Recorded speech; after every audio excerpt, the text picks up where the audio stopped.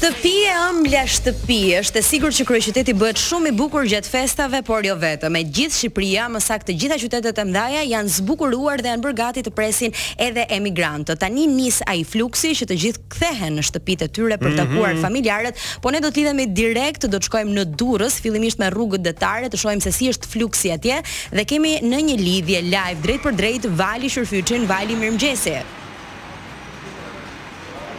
Mirëmëngjes, pikërisht këtu nga porti i Durrësit, unë jam pranë terminalit të tragjeteve, aty ku kanë nisur të mbërrinë qindra vetë çdo ditë që nga dita e djeshme, kur kanë nisur edhe lundrimet e 2 fishta nga kompanitë e lundrimit, të cilat kanë marrë masat e tyre për të përballuar fluksin që pritet jetë edhe më i mas pikërisht në fundjavë, nesër e pas nesër, duket se do të mbërri piku dhe më pas fundjava e ardhshme, pasi të gjithë kthehen me mall pranë të afërmëve të tyre në vendlindje, siç shprehen ata vetë.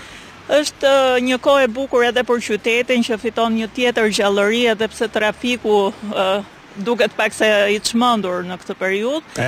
Megjithatë, emigrantët kanë nisur të vinë. Ka ngarkesa, po a ka një shifër ditore se sa kanë hyrë në Shqipëri? Siç u thash, ditën e djeshme ka nisur lundrimi i 2 fisht i tragjeteve dhe ditën e djeshme kanë mbritur në portin detar të Durrësit rreth 3200 pasagjerë. Vetëm dje. Ndërkohë që vetëm me tragjetin e ditës, vetëm dje.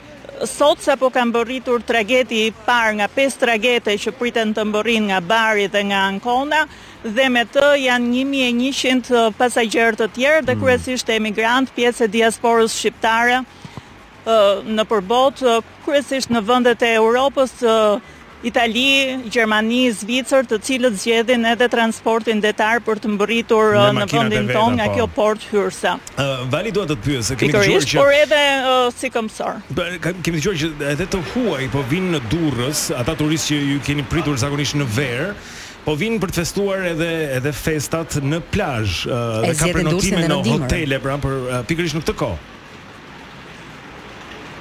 Pikërisht, janë disa hotele të cilat ofrojnë darka festive si për Krishtlindje, ashtu edhe për natën e ndërrimit të viteve, të cilat kanë nisur prenotimet që në fillim të muajit dhjetor dhe nuk mungojnë edhe italianët, të cilët duken risi për stinën e dimrit në fakt, por janë të shumë të vera që i ka mirëpritur ata, i ka kthyer edhe në besnik të Shqipërisë. Duket se mikpritja shqiptare, por edhe shërbimi i mirë në Durrës i kthen ata sërish në çdo mundësi pushimesh që kanë për të kaluar disa ditë pushimesh festive në Bregdet.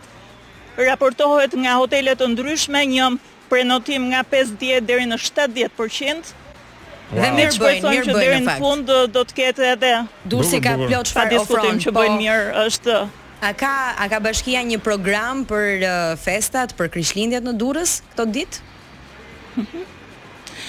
Po, edhe bashkia ka një ofertë festive. Në fakt, mbrëmjen e sotme nis edhe panajiri verë dhe tradit, ku prodhuesit e verave do të ofrojnë degustim të tyre, të produkteve të tyre, në sheshin kryesor të qytetit për gjatë 2 mbrëmjeve në vazhdim, ndërkohë që mbrëmja e datës 24 dhjetor pra prak Krishtlindjes do të ofroj koncertin e madh të Krishtlindjes në sheshin kryesor të qytetit dhe më pas një street party në bulevardin Epidam. Bukur. Dehu në Durrës mund të ishte një thirrje për këtë festoni atje, pra shumë bukur. Më pëlqen Vali që Durrësi më pret edhe në dimër tani, jo vetëm një destinacion për pushimet verore. Shumë faleminderit. Ditë mbar. Ditë mbar. Pa diskutim. Kolega jon Vali Qyrfyçi nga Durrësi drejt për drejt pikërisht tek terminali i tragjeteve, kur ajo siç tha fluksi është tani më shumë i lartë.